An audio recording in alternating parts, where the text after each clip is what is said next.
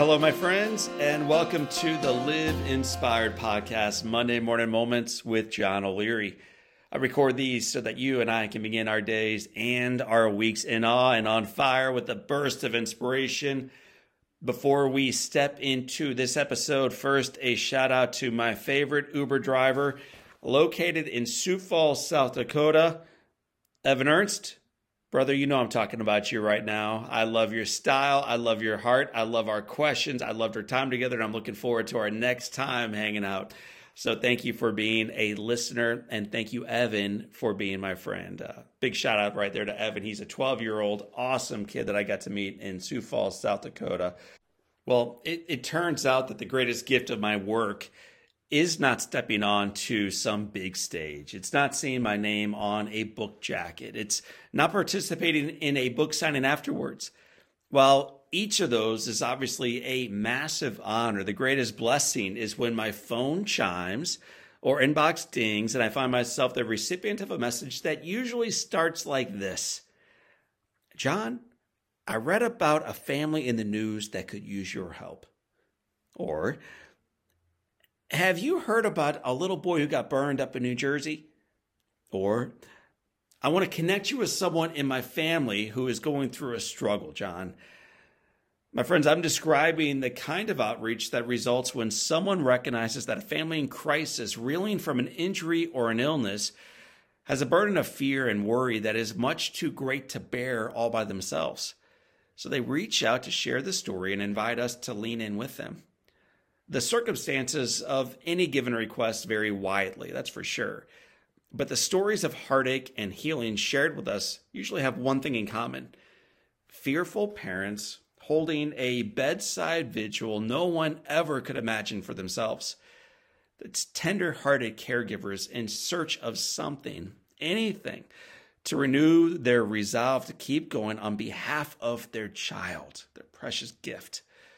I could not help but think of those families currently on this difficult path as I showered my own mom, herself no stranger to tragedy, with love and attention just yesterday on Mother's Day. Yesterday, Mom received homemade cards, fresh flowers, and special gifts. Mom received phone calls from her children out of town and visits from her ones in town. In other words, her children took a day to celebrate their remarkable mom and the profoundly positive model she continues to be in all of our lives.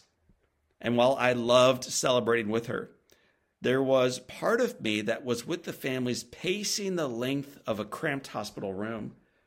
The mothers casting expectant glances toward the doorway for the next update, one eye on their watch anticipating the next dose, one prayer begging for just another day with their child.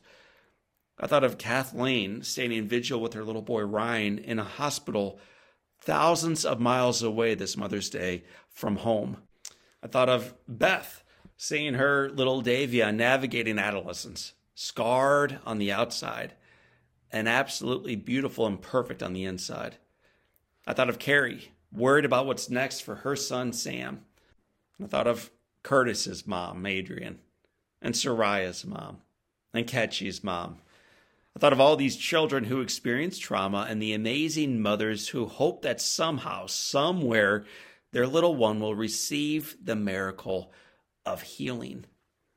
And I thought, of course, of my own mom. I thought of the struggle of losing a home in a fire, raising 6 kids in the midst of trauma, and guiding her little boy through 5 months in the hospital and years of surgery afterwards. I thought of a courageous woman who, against overwhelming odds, prayed for her little boy to not merely survive, but ultimately receive the gift of a radical healing and eventually an abundant life. A prayer, by the way, we remain extremely grateful, was answered.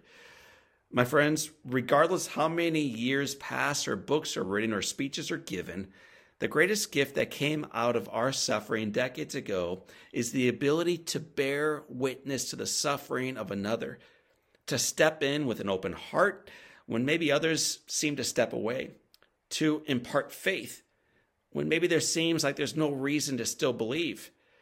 For us, it's not a job, it's a vocation, and it's one we're called, all of us, to participate in. If you are in a position to reach out to a parent in need today, I hope you will. If we can offer support in that effort, I hope you'll ask. And if you're reading this and listening to this in the midst of your own trauma, I hope you know we see you, we feel you, we hear you, we love you, we pray with you, and we believe that in spite of the current challenges of this day, that the best is still yet to come. So for this time and until next time, I want to thank again all the mothers out there for the incredible work they do. Thank you, moms.